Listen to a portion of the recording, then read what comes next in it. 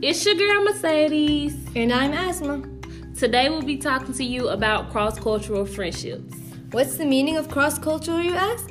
Well, a cross-cultural friendship is when you have friends who have differences based on culture, religion, and or race.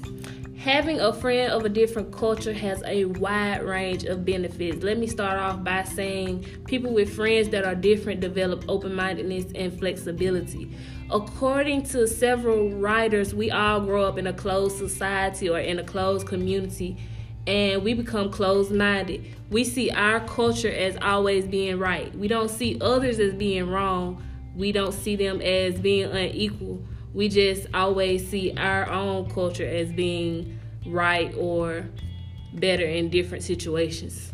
Another benefit is seeking difference in the world. Try to get a better understanding of how others live, how they feel, and accept their differences. You may not share a friend's religion or culture, but when you learn more about that person, you might find that there are many things you might share with that person. There is a quote I read on Positively blog by Anais Nin.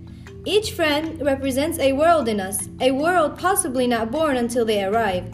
And it is only by this meeting that a new world is born. So open up and create your own world. For example, me, I am African American. And I am Middle Eastern. But we still seem to find personalities within each other that we like to create our friendship.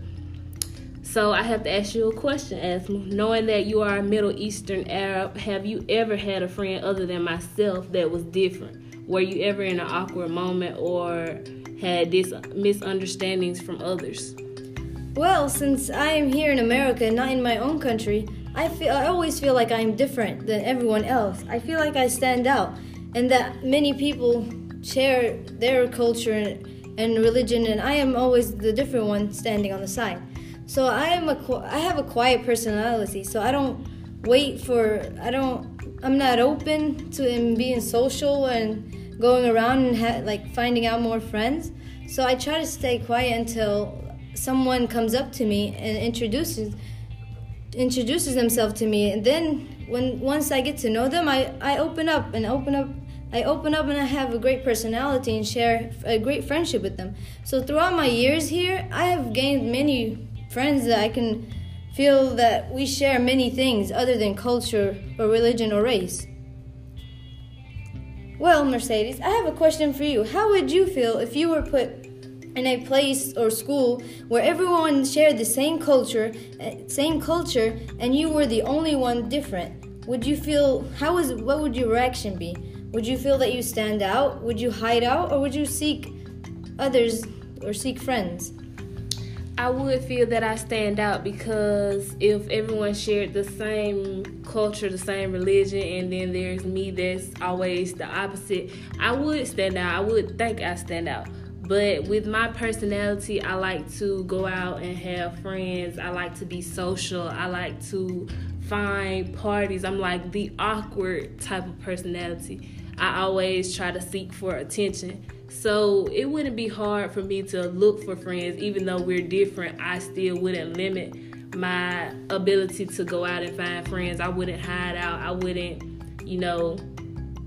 knock myself down. Like, my personality is very straightforward. It's very weird. It's very fun. So I want to open up to everybody. I want everybody to see how my personality is. You have a great personality. I really want to learn from you.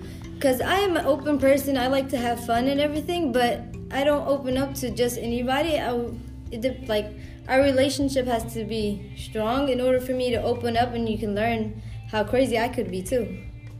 We recently formed a survey of questions to ask people based on finding cross-cultural understanding of others. And 96% had positive feedback of having or obtaining friends of different cultures.